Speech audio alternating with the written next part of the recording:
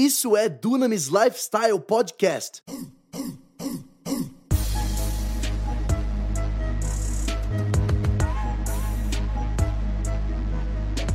Apresentado por Tel Hayashi. Para você ficar por dentro de tudo que tá rolando, siga os nossos perfis do Instagram. @Tel Hayashi e @Dunamis Movement. Nós estamos numa jornada onde nós vamos falar sobre oração. Porque enquanto nós estamos em jejum, nós também estamos em oração e a gente quer realmente descobrir o que Deus está falando e nos ensina através da palavra sobre oração, sobre intercessão, sobre o que significa você ligar na terra e será ligado no céu, o que significa você desligar na terra e ser desligado no céu, o que significa você se pôr na brecha e como que isso que a gente faz no mundo espiritual reflete no mundo físico. E se você não sabe disso, o mundo espiritual ele é muito mais real do que o mundo físico. Nós, como seres humanos que tendemos a acreditar naquilo que é concreto mais do que aquilo que nós não enxergamos, às vezes carregamos uma noção que o mundo físico é mais real. Mas quantos aqui entendem que antes de alguma coisa se manifestar aqui no físico, ela já começou a existir no espírito? Você acredita nisso? Sabe, você vê isso ao longo da Bíblia. Sempre o Senhor começa algo no mundo espiritual e na sequência isso se manifesta no mundo físico. E você está aí com a palavra aberta em João 14 e a gente vai ler aqui 3 porções de João. Uma porção você já está aí aberto em João 14, a próxima vai ser em João 15 e na sequência João 16. João 14, João 15 e João 16. Os capítulos de João 14, 15 e 16 são os capítulos do diálogo que Jesus está tendo com os seus discípulos na última ceia. Então nós temos a ideia de Jesus na última ceia, aquela pintura famosa de Da Vinci, Jesus com os 12 apóstolos, e a gente pensa que foi uma coisa, talvez uma refeição, e foi obviamente uma ceia, mas naquela ceia teve muito diálogo, e esse diálogo, essa conversa, ela é retratada ao longo desses 3 capítulos. Agora, eu não sei você, mas se você soubesse que você tinha pouco tempo de vida com as pessoas que você mais ama, e você tivesse numa última ceia com essas pessoas, eu creio que você reservaria as palavras mais poderosas e as palavras mais significantes para você então ter aquele momento e compartilhar dessas palavras com as pessoas que você mais ama. Jesus sabe, ele está prestes a ser preso e na sequência ir para o Calvário, ser crucificado, e na última ceia, ele começa então a falar as seguintes palavras para os seus discípulos. Acompanha comigo, João 14, versículo 13, diz assim: tudo quanto pedirdes em meu nome, fala comigo, em meu nome. Ele fala assim: tudo quanto pedirdes em meu nome, sublime meu nome, eu o farei para que o Pai seja glorificado no Filho. Se pedirdes alguma coisa, fala comigo, em meu nome, eu o farei. 2 vezes ele fala: eu vou fazer aquilo que você pedir para mim, em meu nome. Peça para mim em meu nome. Agora pula comigo, João 15, versículo 16. Jesus fala: não me escolhestes vós a mim, mas eu vos escolhi a vós e vos nomeei, para que vades e deis fruto, e o fruto que permaneça. Agora, deixa eu só fazer uma pausa aqui. Jesus está falando: olha, não foram vocês que me escolheram, eu que te escolhi, e não só te escolhi para não fazer nada. Na verdade, a minha vontade em te escolher é que você venha dar fruto, e não qualquer fruto, um fruto que vai permanecer. Então, qual que é a vontade de Deus para a tua vida? Fala bem ao teu lado: a vontade de Deus para você é que você venha frutificar. É bem simples. Deus te deu algo e Ele espera que com aquele algo você venha então ser um bom mordomo, venha multiplicar, venha frutificar e venha trazer frutos, não frutos que estão aqui um dia e depois vão embora, mas frutos que vão permanecer, frutos que têm um peso na eternidade. Agora, para essa missão de frutificação, para essa missão de cumprir a vontade de Deus, de sermos bons mordomos e multiplicar aquilo que Ele põe em nossa mão, Ele diz aqui no final do versículo 16: a fim de que tudo quanto, fala comigo, em meu nome, pedirdes ao Pai, Ele vos conceda. O que é que Jesus está falando aqui? Ele está falando, enquanto você vai nessa tua missão de frutificar, entenda que eu estou aqui para te ajudar. Eu te dou uma carta que vai te abrir espaço e vai prover na tua vida. Essa carta se chama meu nome. Toda vez que você estiver na tua missão, para cumprir o propósito de Deus na tua vida, qual que é o propósito de Deus na tua vida? Fala comigo, que eu venha frutificar. Tá, essa é a vontade de Deus para você. Então Jesus está falando, olha, você já sabe o que eu espero de você. Eu espero que você venha frutificar. Tá bom, Jesus, o Senhor me deu a missão que é frutificar. Isso. Nesse processo que eu estou indo para frutificar, quando eu precisar de alguma coisa, o que eu faço? Peça ao meu Pai em meu nome. Tudo que você pedir para o meu Pai em meu nome, Ele vos dará. João 16, pula para o próximo capítulo, versículos 23 e 24. João 16, 23. E naquele dia nada me perguntareis, na verdade vos digo, que tudo quanto pedirdes ao meu Pai, vamos lá? Em meu nome, Ele vô-lo-há de dar. Até agora nada pedistes em meu nome. Pedi e recebereis, para que a vossa alegria se cumpra.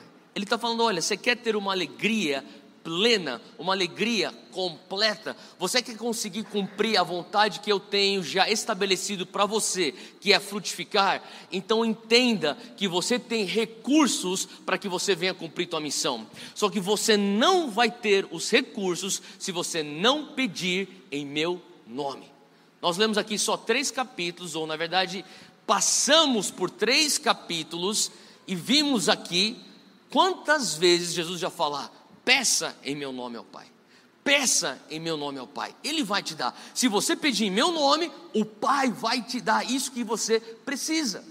Então a pergunta fica, por que nós não estamos pedindo o tanto quanto nós deveríamos pedir no nome de Jesus para o Pai?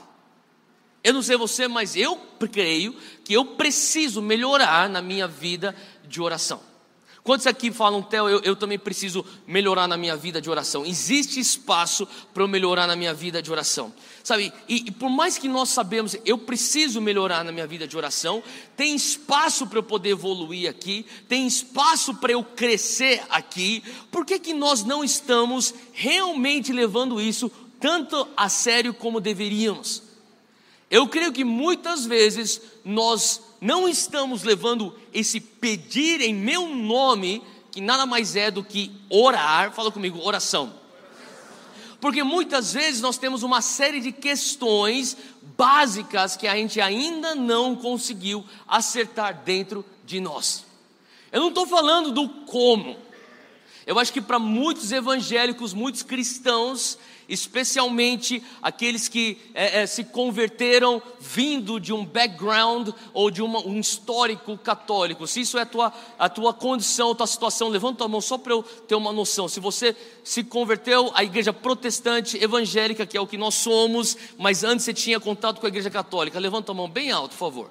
Bem alto, tá bom. Se você está nessa situação, deixa eu só te falar uma coisa. Provavelmente, uma vez que você se converteu para a igreja evangélica, uma das primeiras coisas que você pediu esclarecimento ou te esclareceram foi a diferença entre uma reza e uma oração. Não é isso? Eu tenho que rezar? Não, você tem que orar. Ué, mas não é a mesma coisa? Não, não é. Então senta aqui e vamos explicar. Não foi essa conversa que você teve? Tá bom, mas nós talvez podemos dizer, eu sei orar, eu sei o que eu fazia antes, agora eu sei o que eu faço agora. Theo, eu nunca vim do background católico, na verdade eu era ateu. Bom, agora você também aprendeu a orar. E muitas vezes, aquilo que nos foi passado acerca de oração, o que é correto, Orar nada mais é do que conversar com Deus. Quem escutou já isso? É 100% verdade. Eu creio que nós não temos tantos desafios no que diz respeito o como da oração.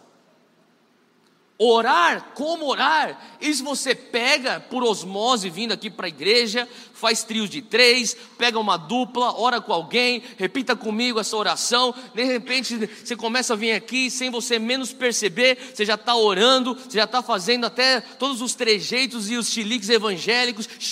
Oh, amém, glória a Deus. Aí você nem sabe o que isso significa, você está fazendo, e enfim, nada de errado, mas vamos lá. Eu creio que o desafio está, Deus, por que eu devo orar?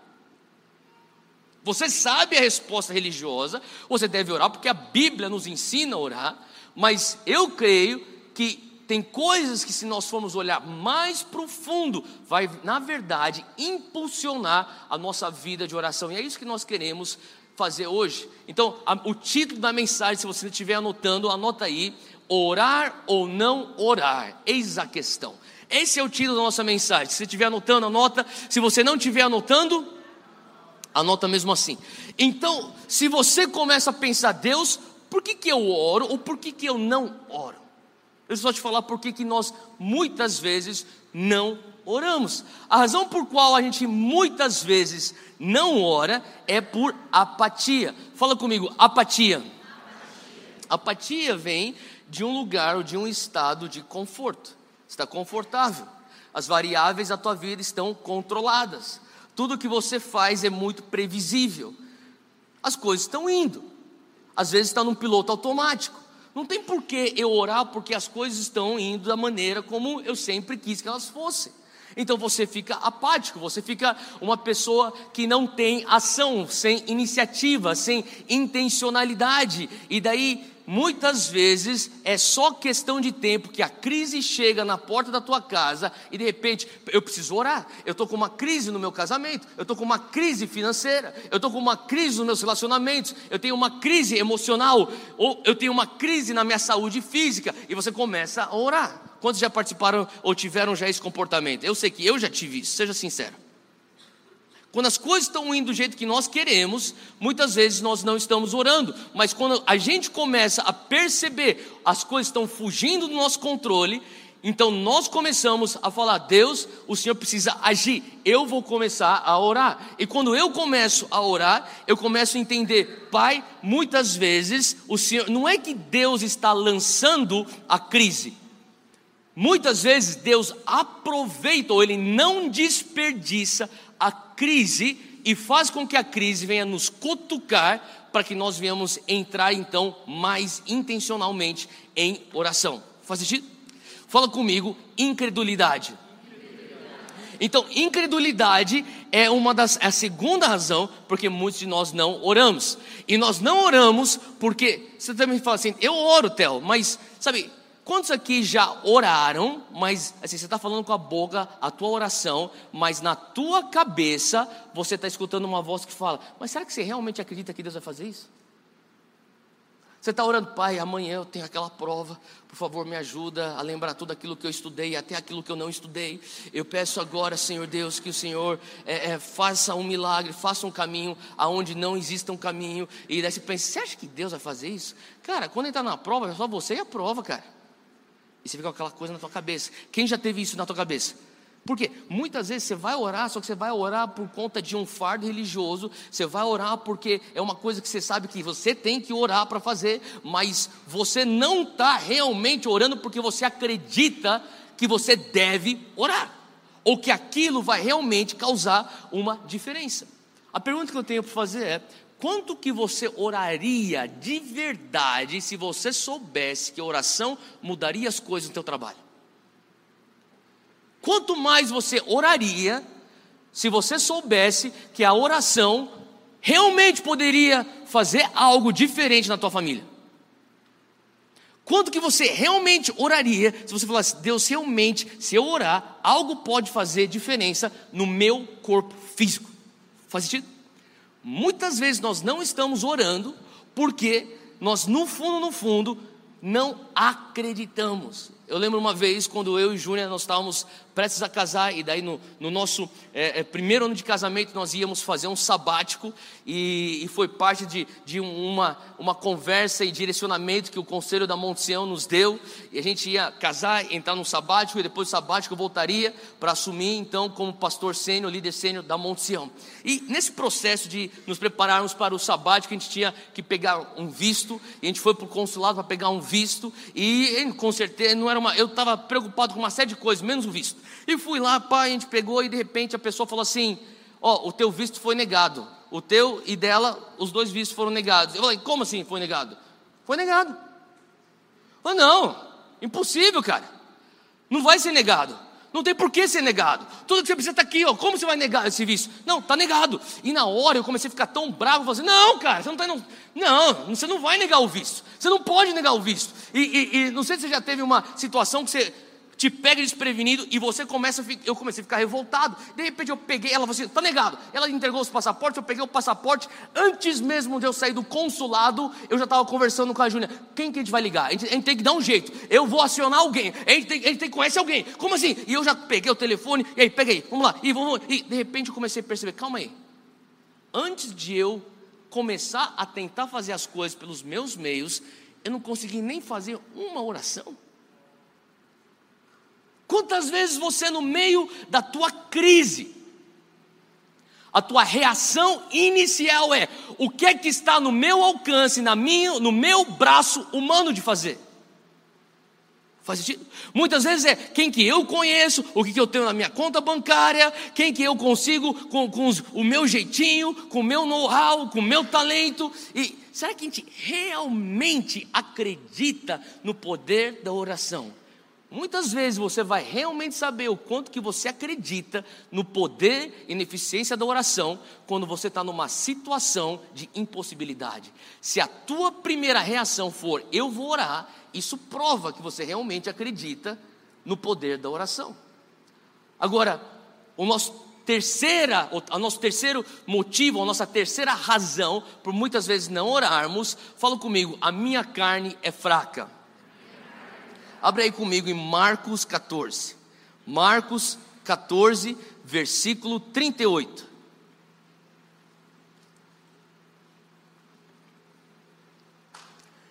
Isso aqui é Jesus, ele está no Getsêmani, ele está prestes a ser preso, ser enviado para a cruz, e Jesus está em oração. E nesse processo que ele está em oração, ele pede para os seus discípulos orarem com ele, alguns dos seus discípulos, versículo 37 na verdade, Marcos 14, 37, diz assim: então voltou aos seus discípulos e os encontrou dormindo.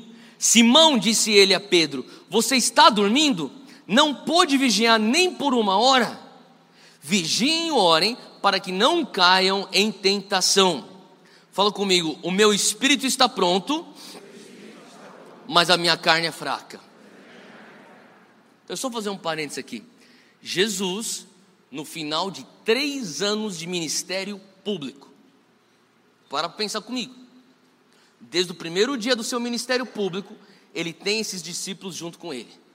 Eles não fazem um discipulado que eles aparecem para fazer uma reunião de 1 hora no final do dia, no final do expediente. Esse não era o tipo de discipulado que Jesus tinha. Jesus tinha um tipo de discipulado aonde eles andavam com Jesus. Eles dormiam onde Jesus dormia, eles comiam na mesa de Jesus, eles andavam junto com Jesus, eles ministravam junto com Jesus, eles estavam constantemente interagindo, conversando com Jesus, eles faziam vida junto com Jesus. Então, para pensar, eu não sei você, mas para mim não existiria nenhum melhor discipulador do que o próprio Jesus. Concorda comigo? Se eu pudesse escolher um pastor nessa terra para ser o meu pastor, um ser humano, e eu pudesse ter a opção de escolher Jesus, eu falaria: ele seria o melhor pastor para alguém ter como pastor, sim ou não? Tá, melhor até que Paulo. Esse aqui é o meu pastor, pastor Jesus. Não seria uma boa você chamar Jesus teu pastor? Agora, ele não é só o pastor de Pedro, ele é o discipulador de Pedro, ele é o mentor de Pedro, ele é o mestre de Pedro, ele é tudo para Pedro, ele é o mais Pedro sendo talvez um dos mais próximos, e depois de todos esses 3 anos, onde Pedro tem um discipulado tão intenso com Jesus, Jesus fala: Pedro, você não consegue nem vigiar comigo 1 hora. O que fala para mim, quando Jesus diz: o teu espírito, Pedro, está pronto, mas a tua carne está fraca. O que significa que muitas pessoas talvez entendam que a tua carne está fraca, e você pensa: mas eu estou nessa situação porque eu não tenho um discipulador. Eu estou nessa situação porque se eu tivesse uma líder que me acompanhasse, um pastor que estivesse aqui do meu lado. Deixa eu falar uma coisa: tem certas coisas que nem o próprio Jesus vai conseguir resolver na tua vida se você não resolver por você. Jesus estava lá. Quem mais ia ser melhor para tirar a carnalidade de Pedro do que o próprio Jesus? E Jesus fala: teu espírito está pronto, mas a tua carne está fraca. Pedro, você tem coisas que só você vai decidir. Então aqui, você não consegue vigiar comigo? Você não consegue ficar comigo em oração?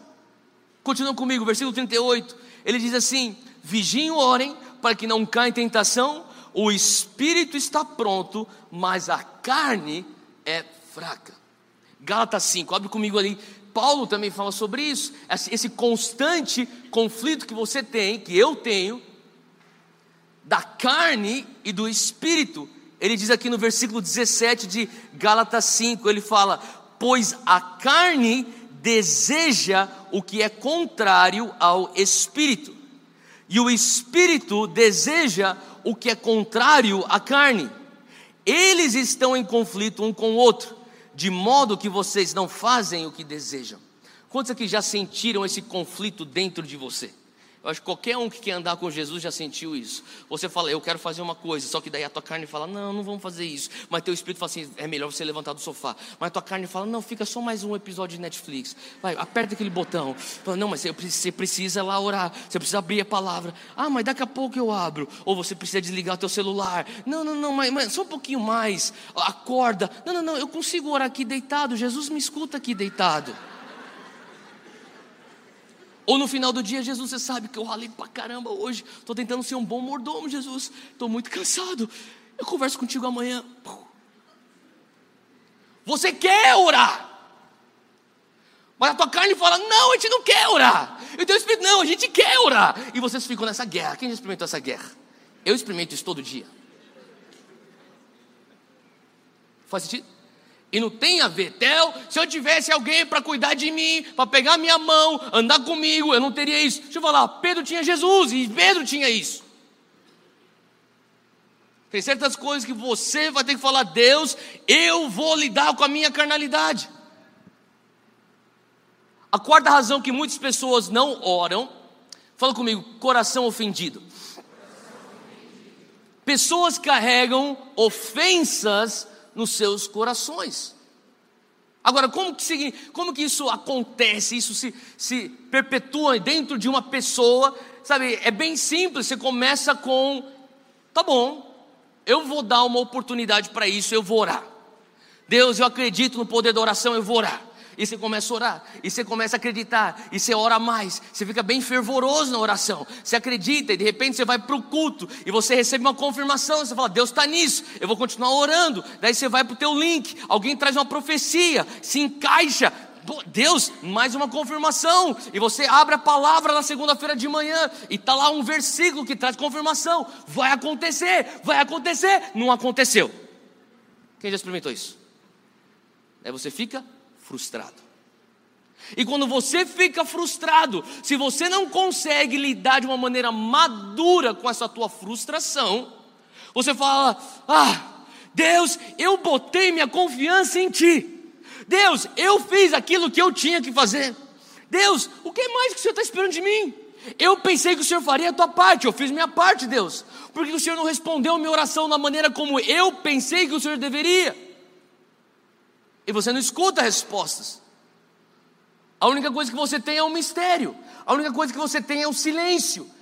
Você tem aí uma escolha a fazer. Ou você pega essa tua frustração, que é legítima, leva para o Senhor e fala: Deus, como que eu lido com isso? Eu estou aqui chateado. Deus, eu não estou entendendo, eu estou confuso, eu estou me sentindo, sei lá, abandonado. Eu sei que o Senhor não está me abandonando, mas é o que eu estou sentindo. Eu quero levar isso diante do Senhor, e eu quero lidar de uma maneira madura e correta, de acordo com os teus princípios. Essa é uma escolha madura. Ou você pode falar assim: Deus, eu estou decepcionado.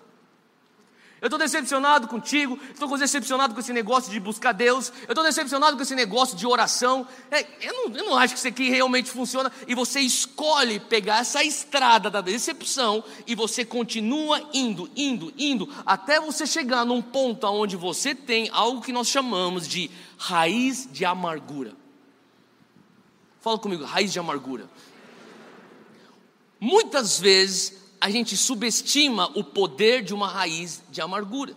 Eu conversava um tempo atrás com um líder de ministério de libertação, de um outro ministério. Ele não é nem da nossa igreja, mas é uma pessoa que eu conheço, é um homem de Deus. E nós estávamos falando sobre libertação. E sei lá como a gente chegou nesse assunto, a gente estava falando. E daí ele começou a falar assim: Theo, você não tem noção, muitas vezes a gente está fazendo uma ministração. E cara, eu vou falar para você, de 10 vezes que você tem que lidar com os demônios brabo mesmo, mas Jezabel que divide igreja, aquele tipo de coisa horrível. E muitas pessoas pensam que Jezabel é só mulher que tem. Deixa eu falar uma coisa, tem homem que tem Jezabel também. E porque quantos aqui entendem que demônio não vai ficar falando assim: ó, é homem ou é mulher? Porque se for só homem eu não vou, mas se é mulher eu vou.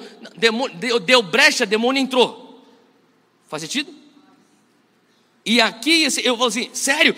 E se você pegar o histórico de como que essa pessoa foi usada, eu estava me contando sobre uma situação onde uma pessoa foi um canal desse espírito de Jezabel entrar para destruir uma igreja inteira.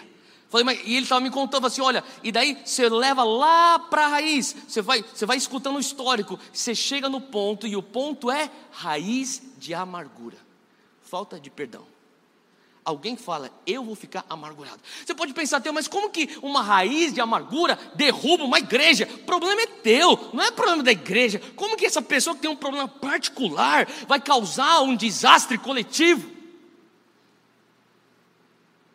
A verdade é que quando você tem uma brecha, uma legalidade, e isso vem com uma raiz de amargura, falta de perdão, ali começa então a entrada de um espírito demoníaco. E eu sei que o que eu estou falando talvez não é uma coisa que pessoas ficam: mas você vai falar de demônio? Eu vou falar de demônio, porque tem gente demoniada aqui.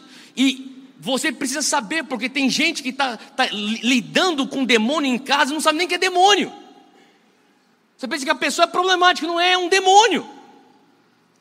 Eu tenho que dar um jeito no meu marido, tenho que dar um jeito no meu filho, jeito na minha esposa, aquela mulher, aquela filha endemoniada. Deixa eu falar uma coisa, você tem que fechar a brecha, você tem que botar tua família debaixo dos princípios de Deus. Quando você põe tua família debaixo dos princípios de Deus, daí diabo nenhum vai ficar sambando na tua sala. Quando você lida com a raiz de amargura, Jesus já falava sobre isso. Abre lá comigo em Mateus 12. Mateus 12, abre comigo, Mateus capítulo 12. Desculpa, 24. Mateus 24. Versículo 10, e nós vamos ler de 10 ao 12. Mateus 24, capítulo 24, versículo 10. Diz assim: nesse tempo, Jesus está falando isso. Agora, quando ele fala nesse tempo, ele se refere aos últimos tempos. Quantos aqui entendem que nós estamos vivendo nos últimos tempos? Tá? E quando nós falamos, nós estamos vivendo nos últimos tempos, não é que Jesus vai voltar daqui 3 anos. Ele pode, se ele quiser, ele pode voltar amanhã, ele pode voltar agora. Mas é que toda vez que alguém falar os últimos tempos, daí já vem aquela paranoica apocalíptica: meu Deus, o mundo vai acabar. Pode ser que vai acabar, a gente não sabe, a palavra de Deus não fala que ninguém sabe o tempo nem a hora, mas eu quero só que você entenda, toda vez que você escuta os últimos tempos, tem a ver com a igreja pentecostal de Atos 2 para cá, tudo isso é considerado os últimos tempos.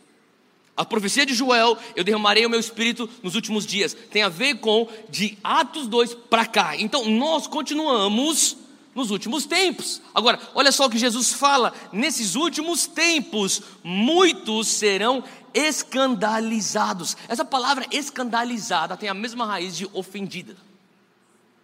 Alguém que é escandalizado. Mas isso aí escandalizou o irmão. Alguém já escutou isso, esse termo? Mas assim você escandaliza os irmãos. Você está ofendendo alguém. É a mesma raiz. Ele fala, naqueles últimos tempos, muitos serão ofendidos, muitos serão escandalizados, e trair-se-ão uns aos outros. Fala comigo, traição. E aborrecerão uns aos outros. Tem uma versão que fala ódio. E surgirão muitos falsos profetas, enganarão a muitos, e por se multiplicarem a iniquidade, fala comigo, iniquidade, o amor de muitos se esfriará. Fala comigo, esfriamento. Então, eu quero que você entenda o raciocínio daquilo que Jesus já estava prevendo e que nós temos que tomar cuidado. Ele está falando assim, olha, nos últimos tempos, nos dias de hoje, fala comigo, atualmente, muitos ficarão ofendidos. Desde quando? Desde Atos 2.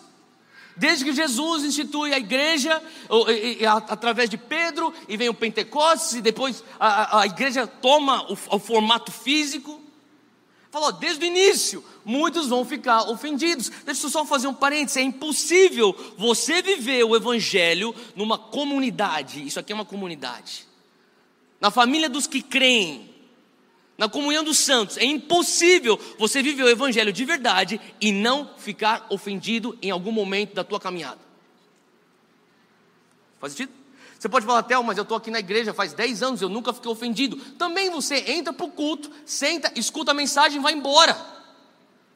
Você não vai para link, você não serve como voluntário, você não participa de nenhum ministério, você não vai para a conferência Voz de Sião.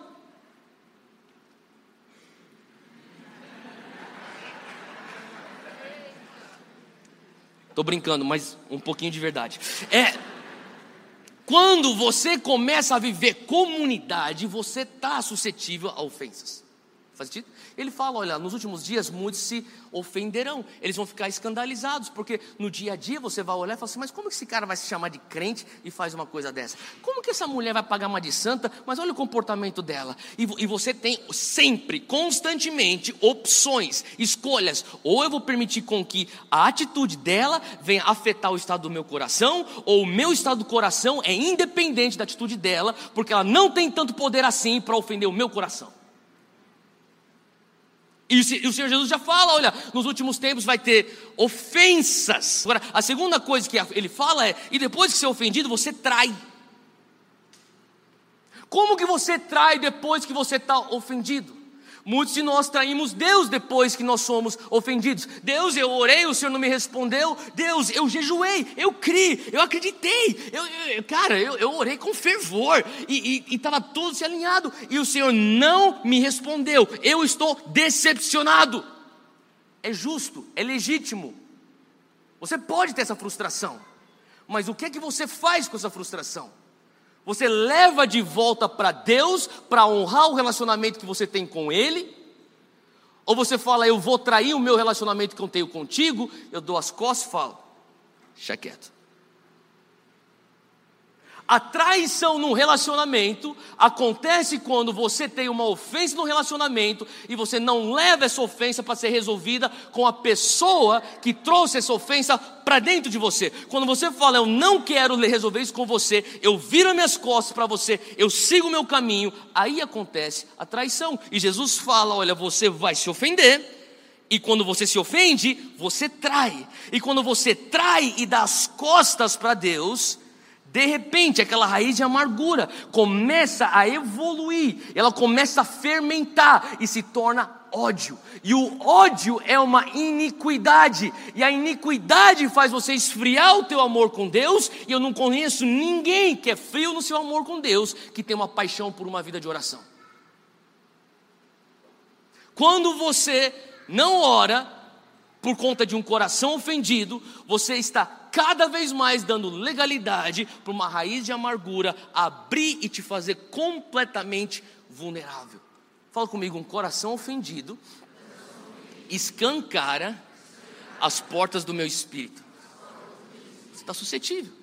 Está completamente suscetível. Agora, o inimigo, ele sempre quer trazer mentiras, porque afinal de contas ele é o pai da mentira. Então ele fala para você, olha, é o seguinte, cara, tem certas coisas que não adianta você orar. Na verdade, você não deve orar, e ele começa a trazer mentiras. E mentiras são as estratégias ou as artimanhas que o inimigo usa para que você não venha orar. E uma das mentiras mais usadas pelo inimigo para que você, para que nós não engajemos em oração com o nosso Criador, é a mentira que você não deve orar, porque Deus é Deus e Ele vai fazer o que Ele vai fazer. E quem é você diante de Deus? Eu não sei se você já se sentiu dessa maneira, mas uma das maneiras que eu me senti muitas vezes, e eu sei que foi a mentira do diabo que me fez eu sentir assim, eu sou insignificante diante da grandeza de Deus. E às vezes a gente pensa que isso é modéstia. Não é uma modéstia, é uma mentira do diabo, que está falando assim, você é insignificante perante um Deus. Sim, Ele é grande, eu sei que Ele é grande, mas se o Deus que é grande diz que eu importo, quem sou eu para ir contra a grandeza de uma afirmação de um Deus que diz que eu importo? Ele fala, você importa. O inimigo fala, você não importa. Por isso, não ore para ele. Não tenha uma vida de oração. Por que eu não devo ter uma vida de oração? Porque Ele é soberano. Ele é sobre tudo, Ele vai fazer o que Ele vai fazer mesmo, então não ore. Então deixa eu te falar, por que você deve orar? Você deve orar justamente por conta dos atributos de Deus que o inimigo tenta pegar para distorcer. O inimigo não vai falar assim, olha, não ore para Deus porque Deus é maldoso. Não ore para Deus porque o que Deus quer fazer é te matar. Isso é uma mentira tão escandalosa que ele sabe que isso não dá certo. Então o que ele fala? Não ore a Deus porque Ele é soberano. Então por que você deve orar a Deus? Você deve orar a Deus. Fala comigo, eu devo orar justamente porque Ele é soberano. E eu vou te explicar por que você deve orar porque Ele é soberano. Porque muitas vezes a mente humana pensa, eu não devo orar pelo fato que Ele é soberano. Agora, quando nós falamos sobre soberania, aqui a mente humana tem de ideia de soberania eu não vou orar a Deus porque afinal de contas Deus está sobre tudo, o que é verdade. Deus vai fazer o que Ele vai fazer, independente do que eu quero, Ele é soberano. Agora, se você for olhar realmente a palavra soberania, eu queria que você abrisse comigo em Mateus 6. Mateus 6, e a gente vai ler um versículo curto, mas vai trazer muito esclarecimento. Mateus 6.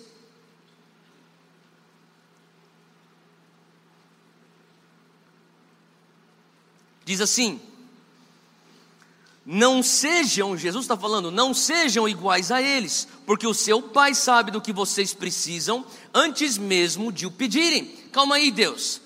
Jesus, você está falando para mim, isso aqui são palavras de Jesus. Jesus, você está falando para mim, que nós não precisamos ser que nem eles, porque o nosso Pai sabe daquilo que eu preciso, mesmo antes de eu pedir. Justamente, Deus, por que é que eu vou orar? O próprio Jesus falou que o Senhor sabe das coisas que eu preciso antes mesmo de pedir. Eu vou poupar saliva, o teu tempo, o meu tempo, para que orar? Jesus falou, o teu Pai já sabe de tudo que você precisa antes mesmo de vocês pedirem. A gente pensa que quando a gente fala, Deus é soberano, Deus vai fazer o que Ele quer fazer, não importa o que aconteça. Mas calma aí, olha só que interessante. Ele fala que Ele sabe os nossos desejos, ou o que nós precisamos antes mesmo do que nós pedimos. Então, sabe, o argumento é, se é da vontade de Deus, vai acontecer. Quem já falou isso na tua própria cabeça para te isentar da tua falta de oração? Olha, eu não estou orando, mas vou falar uma coisa, se é da vontade de Deus, vai acontecer. Daí você fica com menos peso na consciência que você é um crente que não ora. Eu não oro, mas também, sabe uma coisa, é que eu reconheço que se é da vontade de Deus, vai acontecer mesmo. Então estamos em casa. Fala comigo, vontade. A palavra vontade também pode ser entendida como desejo. Concorda comigo? Se é do desejo de Deus, vai acontecer. Deus, seja feita a tua vontade. Deus, seja feito o teu desejo. Abre comigo 2 Pedro, capítulo 3. Aqui tem um desejo, uma vontade de Deus. Você conhece esse desejo de Deus. Só que se você analisar por essa lente, aquilo que é o desejo de Deus, vai trazer um pouco mais de esclarecimento. 2 Pedro 3, versículo 9. Qual que é o desejo de Deus? O Senhor, você abriu aí comigo? 2 Pedro 3, 9, diz assim: o Senhor não demora em cumprir a sua promessa, como julgam alguns. Ao contrário, Ele é paciente com vocês. Quem aqui dá graças a Deus que Ele é paciente com a gente? Amém? Olha só o que Ele diz: Ele é paciente conosco, não querendo, fala comigo, desejo, não desejando que ninguém pereça, mas que todos cheguem ao arrependimento. Qual que é o desejo de Deus? O desejo de Deus é que ninguém pereça. Qual que é a vontade de Deus? A vontade de Deus é que ninguém ou que todos sejam salvos. Está na palavra. A pergunta: todos serão salvos? Então que soberania é essa? Se o teu desejo é que todos sejam salvos, mas nós sabemos que nem todos serão salvos, que tipo de soberania é essa? Talvez a nossa ideia de soberania não é necessariamente o que é o atributo do soberano ou da soberania de Deus. Talvez a gente tenha que parar para pensar que nós fomos feitos à imagem e à semelhança de Deus, e Ele tem desejos para nós, Ele tem vontades que Ele quer que nós venhamos viver. Só que Ele fala: eu te fiz na minha imagem e na minha semelhança, e por isso você também tem desejos. Então eu tenho desejos aqui, mas você tem a habilidade, a escolha de desejar o que eu desejo para você, ou não desejar o que eu desejo para você. Então Ele vem e pergunta: você deseja ser salvo? E a pessoa fala: eu desejo ser salvo, ou eu não desejo ser salvo. E Ele fala: eu desejo que todos sejam salvos, mas eu me limito à decisão do teu querer. Faz sentido?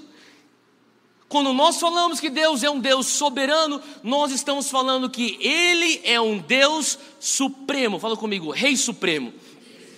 Se tiver que anotar, anota isso aqui: soberano Deus igual a Rei Supremo. O que significa que Ele é um Deus que tem todo o poder. Ele é supremo. Ele é um Deus que tem todo o conhecimento. Ele é supremo. Ele é um Deus que é onipotente. Ele é onisciente. Ele é onipresente. Ele é um Deus supremo. Agora, sim, Ele tem desejos, mas nesse mundo que esse Deus supremo cria, Ele fala: eu respeito o teu desejo, e quando o teu desejo é de acordo com o meu desejo, a minha vontade é feita na tua vida.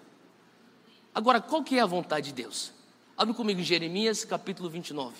Qual que é o desejo que Deus tem para nós?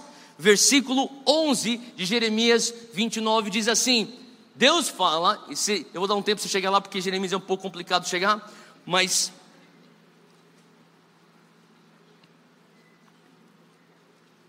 a palavra de Deus fala em Jeremias 29, 11, porque sou eu que conheço os planos que tenho para você. Fala comigo: Deus tem planos para mim.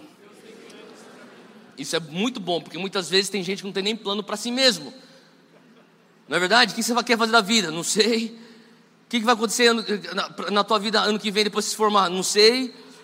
Deus fala assim: eu tenho planos para você. Então que tal a gente escutar quais são os planos de Deus para nós? Diz o Senhor: olha os planos de Deus, planos de fazê-los prosperar. Fala comigo: prosperidade.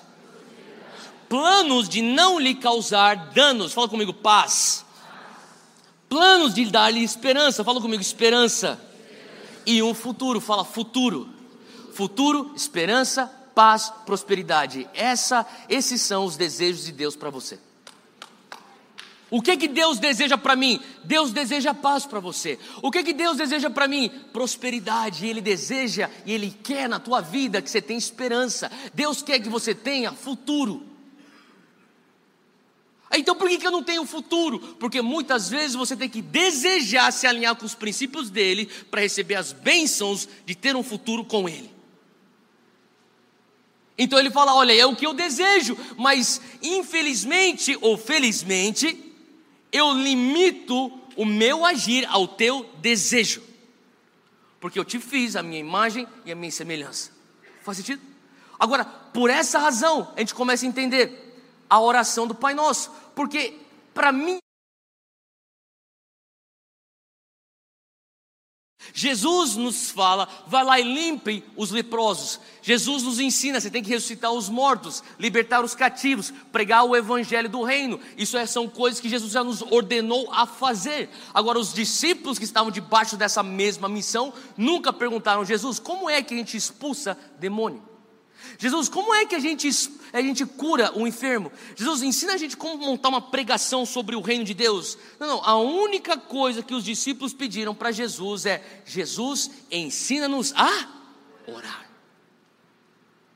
Eu acho que eles pediram, Jesus, ensina-nos a orar, porque eles viram os frutos de libertação, de cura, da pregação do evangelho, eles viram os frutos dos milagres, oriundos de uma vida de oração, e por isso que na última ceia, aquilo que está queimando no coração do Pai é, por favor entenda, vocês vão encarar uma missão, assim como eu estou acabando de encarar a minha.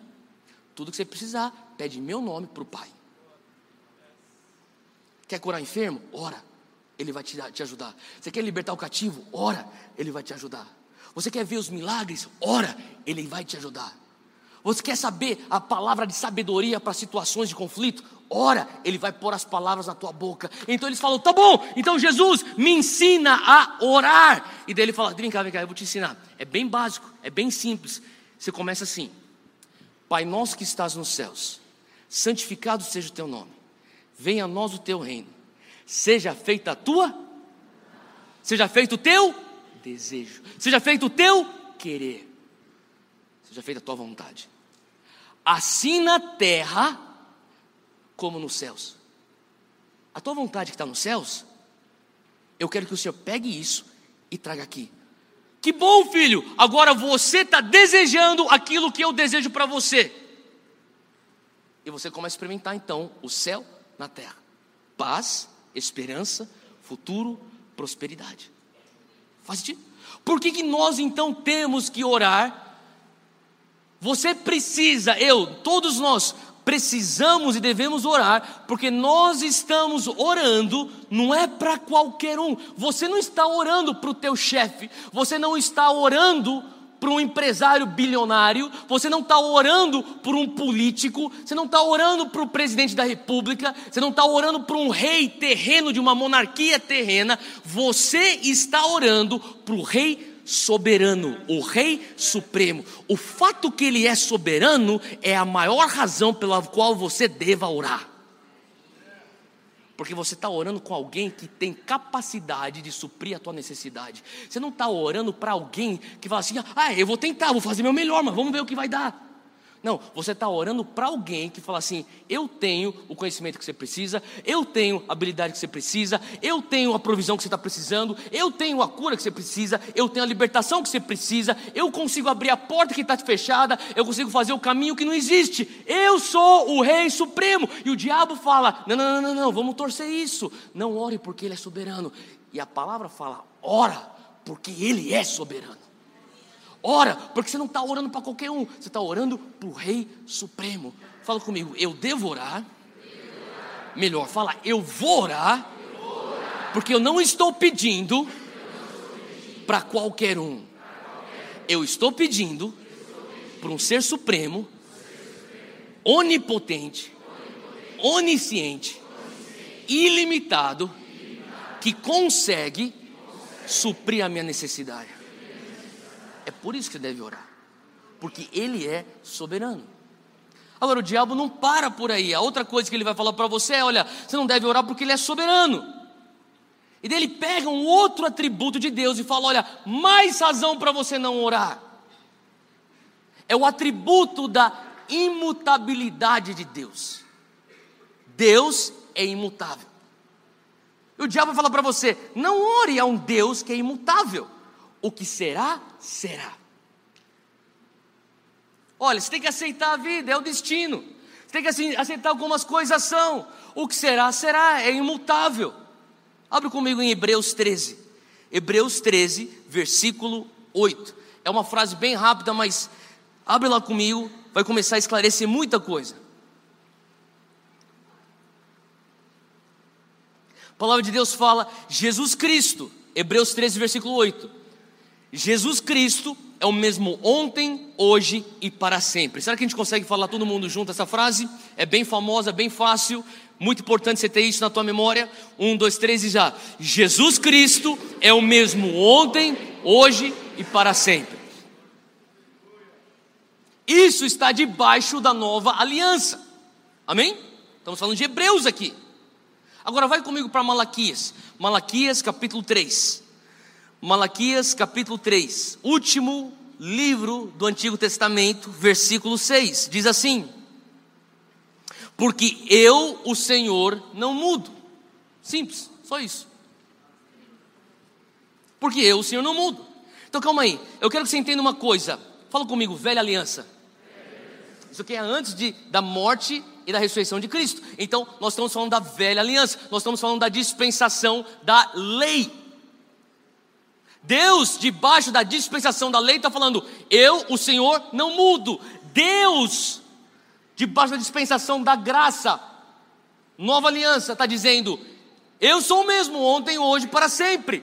Ele está falando a mesma coisa, eu não mudo. Não importa se você está em Gênesis, eu não mudo. Não importa se você está em Malaquias, eu não mudo. Lá em Mateus, eu não mudo. Lá em Apocalipse também, eu não mudo. Hoje, 2019, Deus está falando, eu sou o mesmo ontem, hoje e para sempre. Em 2030, você vai ver que eu sou a mesma pessoa que eu sou hoje em 2019.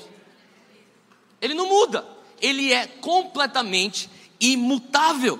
Agora, vamos olhar para isso. Se ele é imutável, por que então que eu tenho que orar para ele? Ele não vai mudar. Olha como estão as coisas na minha vida. A minha vida vai nessa direção. Para que eu vou orar se ele é um Deus imutável? Ele é o mesmo ontem, hoje e para sempre. As coisas, o que será, será. Sobre a questão da imutabilidade de Deus. Deus muda de ideia. Mas Theo, eu pensei que Deus era imutável. Ele muda de ideia, mas ele não muda a sua natureza. Faz sentido? Você pode pensar até, mas isso não faz sentido. Faz total sentido.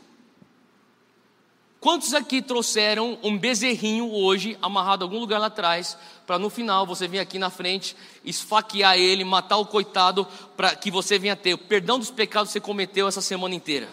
Alguém trouxe um bezerro?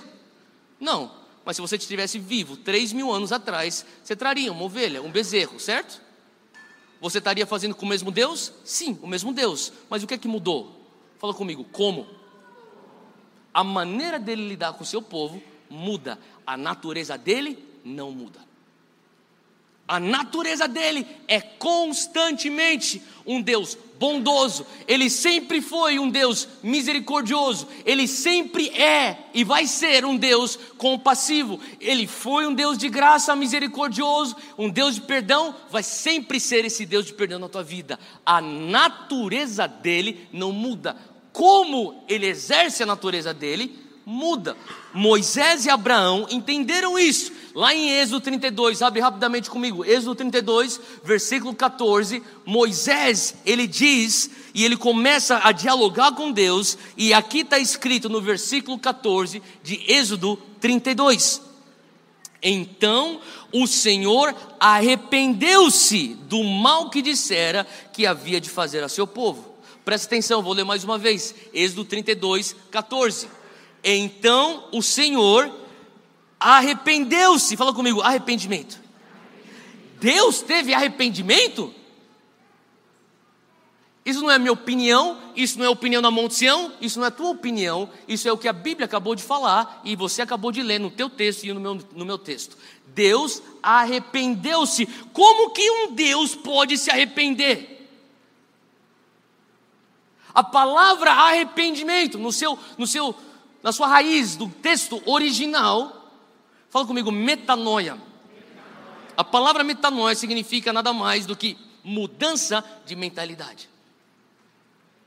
Sabe, a gente pensa que arrependimento é a mesma, e você precisa, se você tiver que anotar alguma coisa, só anota isso aqui, que isso aqui é muito importante.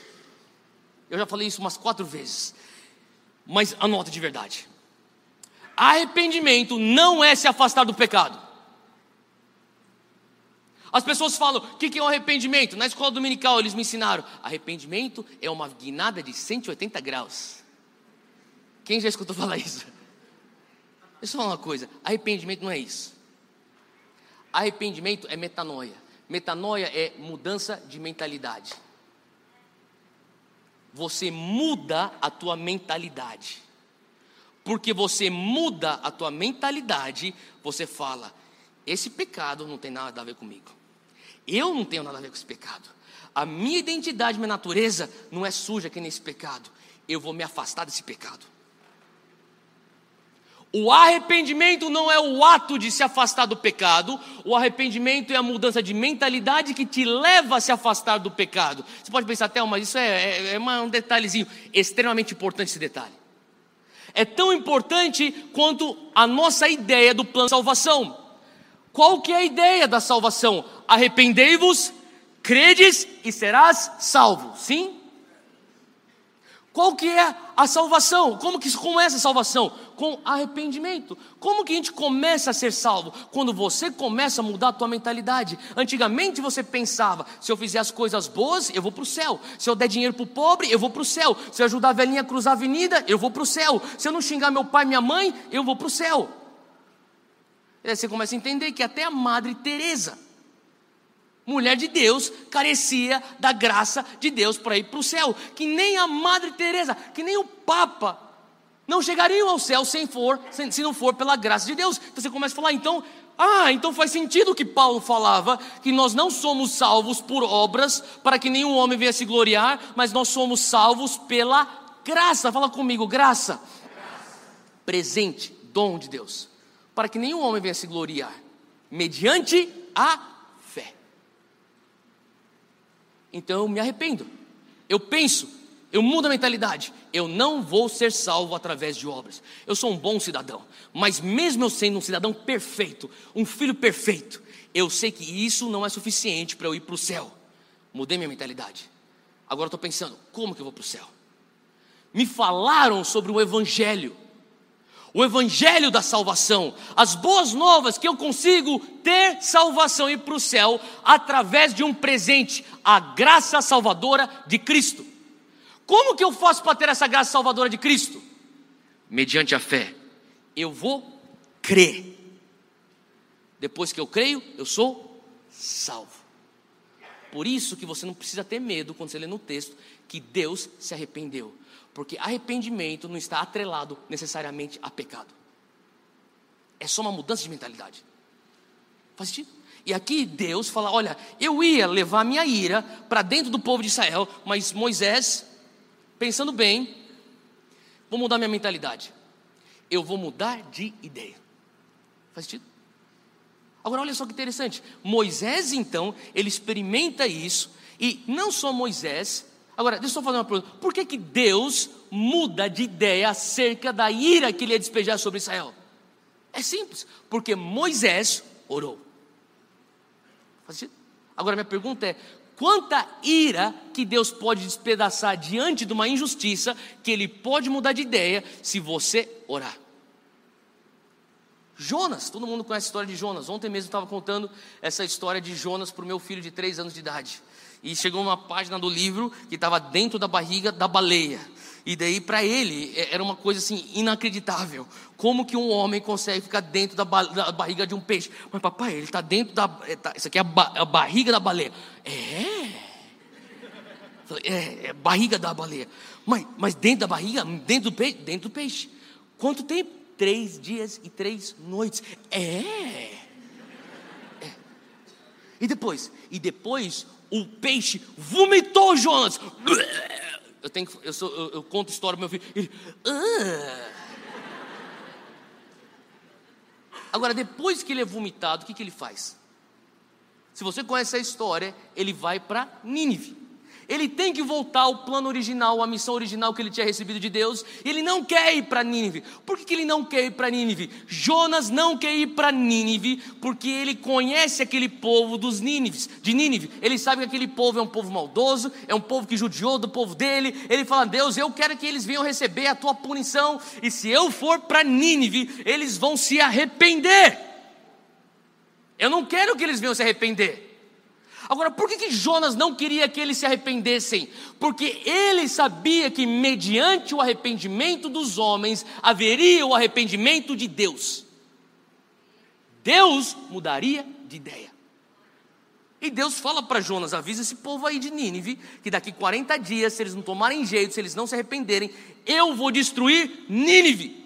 E Jonas vai amargo para Nínive. Ele fala assim: que droga, porque eu vou falar para esse povo se arrepender. E se esse povo se arrepender, eu sei que eu sirvo um Deus que é imutável. E se eles se arrependerem, ele vai se arrepender. E porque o meu Deus é imutável, bondoso, misericordioso, perdoador, gracioso, ele vai acabar perdoando esse povo. E eu quero que eles venham se destruir. Que droga. É por isso que ele não queria ir para Nínive. Porque Jonas entendia o poder de você orar para um Deus que é imutável. Ele entendeu isso. Agora olha só que interessante. Deus destruiu Nínive. Se você não conhece essa história, pega o livro de Jonas e leia. Você precisa, se você cresceu na escola dominical, você sabe essa história. Ela é uma das top 5 mais populares das crianças. Junto com Davi e Golias, Daniel na cova dos leões. Me ajuda aí, qual é as outras? São os top. Moisés no Mar Vermelho, Arca de Noé, aí, top 5. Essa história entra no top 5. Não é possível que você é um evangélico que não conhece a história de Jonas. Cria vergonha na cara, as crianças conhecem. Deus não destrói Nínive. Por que Deus não destrói Nínive? Escreve que eu vou te falar, é importante. Quinta vez que eu falo isso hoje. Porque o Deus, isso aqui é um princípio que a gente tem que carregar para o resto das nossas vidas. O Deus da palavra profética está sobre a sua própria palavra. O que significa? Aquilo que Deus está falando: olha, eu vou te destruir. A natureza dele está acima daquilo que ele acabou de falar. Faz sentido? Então, quando houver um arrependimento de comportamento, uma mudança de arrependimento, você aciona a imutabilidade, a natureza imutável de Deus, e ele fala: eu vou derramar sobre você não julgamento. Você se arrependeu, eu vou derramar minha bondade. Faz sentido? Se você estiver anotando, então anote isso aqui que eu acabei de falar. Todas as palavras de Deus, ou todas as profecias de Deus, estão submissas ao Deus da palavra. Todas as palavras de Deus. Então deixa eu falar uma coisa: aquela profecia que você recebeu, ela é condicional. Aquela palavra que você recebeu, ela carece de uma ação tua, de você querer se alinhar ao querer de Deus. Faz sentido? E por final, eu termino com isso aqui. Abre comigo, Ezequiel 22.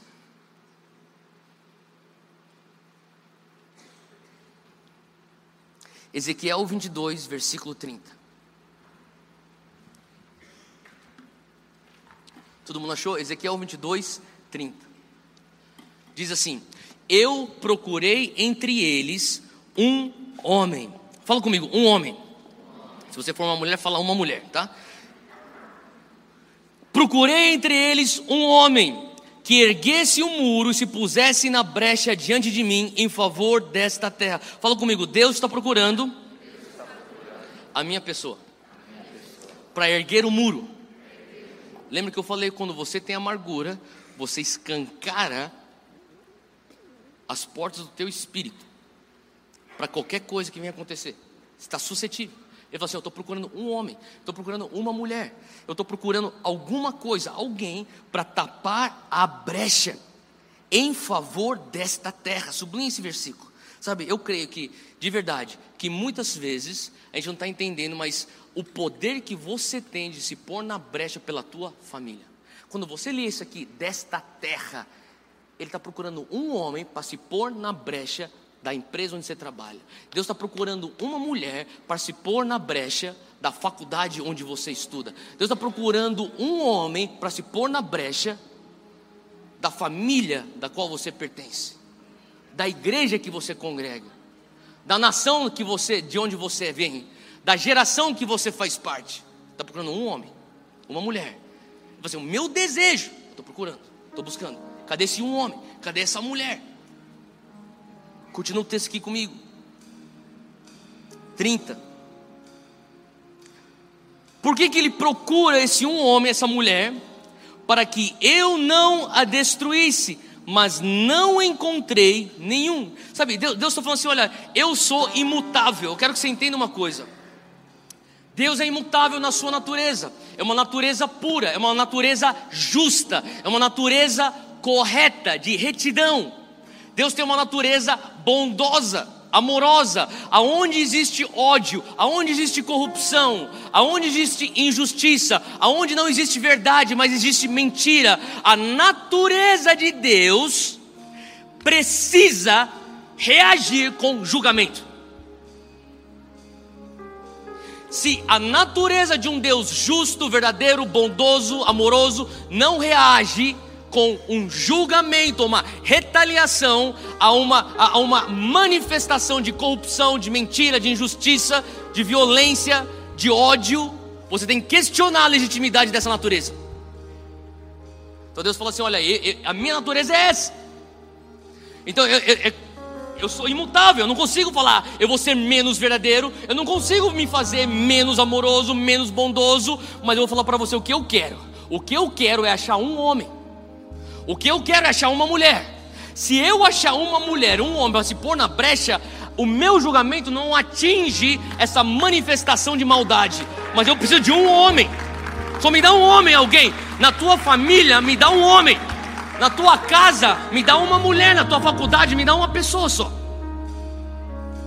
Na tua cidade, só preciso de uma pessoa, para que eu não atinja com o julgamento, porque eu não consigo ir contra a minha própria natureza. Versículo 31. Por isso eu derramarei. Quando ele não encontra ninguém, ele derrama a sua ira sobre eles e os consumirei com meu grande furor. Sofrerão as consequências de tudo o que fizeram. Palavra de quem? Do soberano Senhor. Deus, o Senhor é soberano, porque eu sou soberano, porque eu sou imutável. Eu preciso reagir à maldade com julgamento, porque eu sou bondoso, eu não mudo. Mas se você conseguir se pôr na brecha e falar: Deus, veja bem, aqui em oração diante de ti, eu vou fazer um apelo. Eu não vou fazer um apelo para justificar o erro de Nínive. Eu não vou fazer um apelo para amenizar as murmurações de Israel. Eu vou fazer um apelo à tua natureza imutável. O Senhor é bondoso, o Senhor é misericordioso, o Senhor é gracioso e o Senhor é o Rei Supremo. Isso aqui não está fora do teu alcance. O Senhor consegue fazer isso. Veja bem, Deus, eu clamo a ti, eu peço a ti. Se você soubesse o poder da tua oração, todos nós oraríamos mais. Se nós soubéssemos o poder da nossa oração e os efeitos que as nossas orações trazem para as nossas famílias, nós cobriríamos mais as nossas famílias com oração. Nós oraríamos mais pelo Brasil, nós oraríamos mais pela nossa igreja, nós oraríamos mais pela nossa geração, nós oraríamos mais pelos nossos amigos. Você oraria pelo teu irmão que está afastado, pelo teu primo que deu as costas para Jesus. Você oraria por aquela pessoa que está com o coração amargurado e hoje está completamente frio. Deus, eu sei que ele merece castigo, mas Pai, eu peço, aquece aquele coração, traz aquele coração de volta. Se você soubesse o poder da tua oração, a igreja que ora, ela nunca retrocede, ela sempre avança. Fica de pé onde você está, eu quero orar com você. Na verdade, eu não quero orar, nós vamos todos declarar. Eu vou te guiar hoje por uma série de declarações, e eu quero que você declare com fé. E talvez algumas questões que você vai declarar, você fala: Theo, isso não tem nada a ver comigo, mas fala junto, porque nós somos um só corpo. E a gente vai fazer uma declaração em cima daquilo que o Senhor está falando conosco hoje. Erga suas duas mãos aonde você estiver, foca no Espírito Santo, agora conecta o teu espírito com os céus. Seja feita a tua vontade. O teu desejo lá do céu traz para a minha realidade terrena. Conecta esse canal que traz a vontade dele para cá. E eu quero que você ore com coração cheio de fé. Fala assim comigo: Senhor Deus, eu reconheço que eu estou diante do Rei dos Reis e do Senhor dos Senhores. O Senhor é um Deus soberano. O Senhor está acima de todas as autoridades terrenas. O Senhor está acima das instituições de economia. O Senhor está acima de todos os estados da terra. O Senhor está acima de todas as monarquias terrenas. O Senhor está acima das pessoas mais influentes. O Senhor é o Rei Supremo. É para ti que eu oro, o Senhor que é soberano. Hoje eu peço, Pai, que o Senhor me perdoe pela minha apatia. Quantas vezes eu busquei o conforto, eu busquei o controle, a previsibilidade, para que eu não tivesse que orar. Mas eu sei, o Senhor não enviou a crise, mas o Senhor aproveita a crise. O Senhor não desperdiça a crise. E a crise me cutuca, me empurra para fora da minha zona de conforto, e para ser mais intencional na minha vida de oração. Eu te peço perdão pela minha incredulidade. Pai, se eu soubesse o quanto a minha oração tem efetividade, eu oraria mais pela minha família, eu oraria mais pelo meu casamento, eu oraria mais pelos meus relacionamentos, eu oraria mais pelo meu trabalho, eu oraria mais pelos meus estudos, eu oraria mais pelo meu país. Pai, eu sei que muitas vezes a minha reação inicial é buscar por meios humanos resolver os desafios da vida. Mas hoje eu digo, eu peço perdão, me perdoa por isso. Eu vou olhar para ti. A oração vai ser a minha reação inicial. Eu sei, Deus, que o meu espírito está pronto, mas que minha carne é fraca. Eu quero orar, mas muitas vezes eu não faço o que eu quero. Mas hoje eu peço que a tua graça se aperfeiçoe na fraqueza da minha carne. A minha carne é fraca, mas pela tua graça eu quero ser guiado pelo Espírito.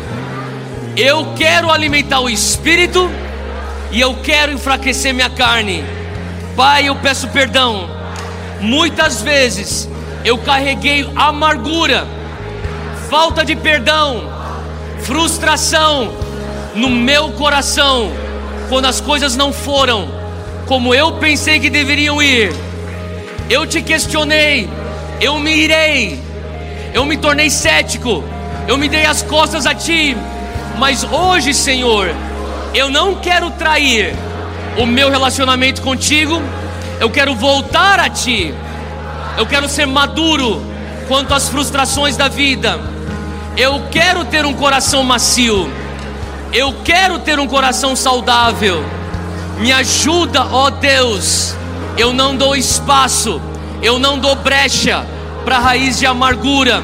Eu digo hoje, Deus, tira de mim o coração ofendido. Senhor Deus, eu faço um apelo a ti. A tua natureza que é imutável.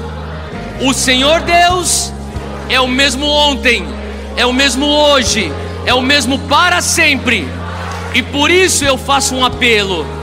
A tua bondade, que é eterna, a tua misericórdia, que vem de gerações, o teu perdão, que é contínuo, a tua graça, que nunca falha.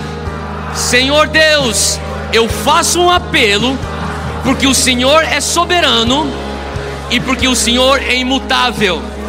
Por isso agora eu vou começar a orar. Todas as petições, todos os pesos que eu estou carregando. Toma 2 minutos e começa a orar. Você, tua condição, aonde você está, abre tua boca, começa a orar agora. Ora com fé, cheio de fé. Leva diante do trono da graça agora a tua petição, os teus pedidos, as tuas preocupações. Vai para cima, vai para cima. Ora com fé, ora com fé. Não seja apático. Abra mão de um coração amargurado. Se humilhe perante Ele. Ele é soberano, Ele é capaz, Ele é ilimitado, Ele pode, Ele tem poder. Ele não muda. Ele continua o Deus que te perdoa. Você não precisa abraçar essa culpa.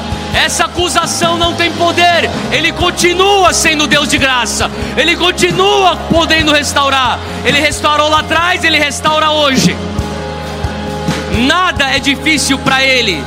Ele é o Deus Todo-Poderoso. Ele nunca mudou. Ele nunca mudou.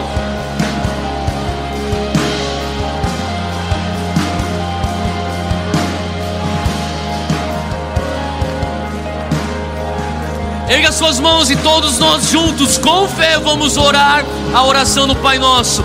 Pai nosso que estás nos céus, santificado seja feita a tua vontade.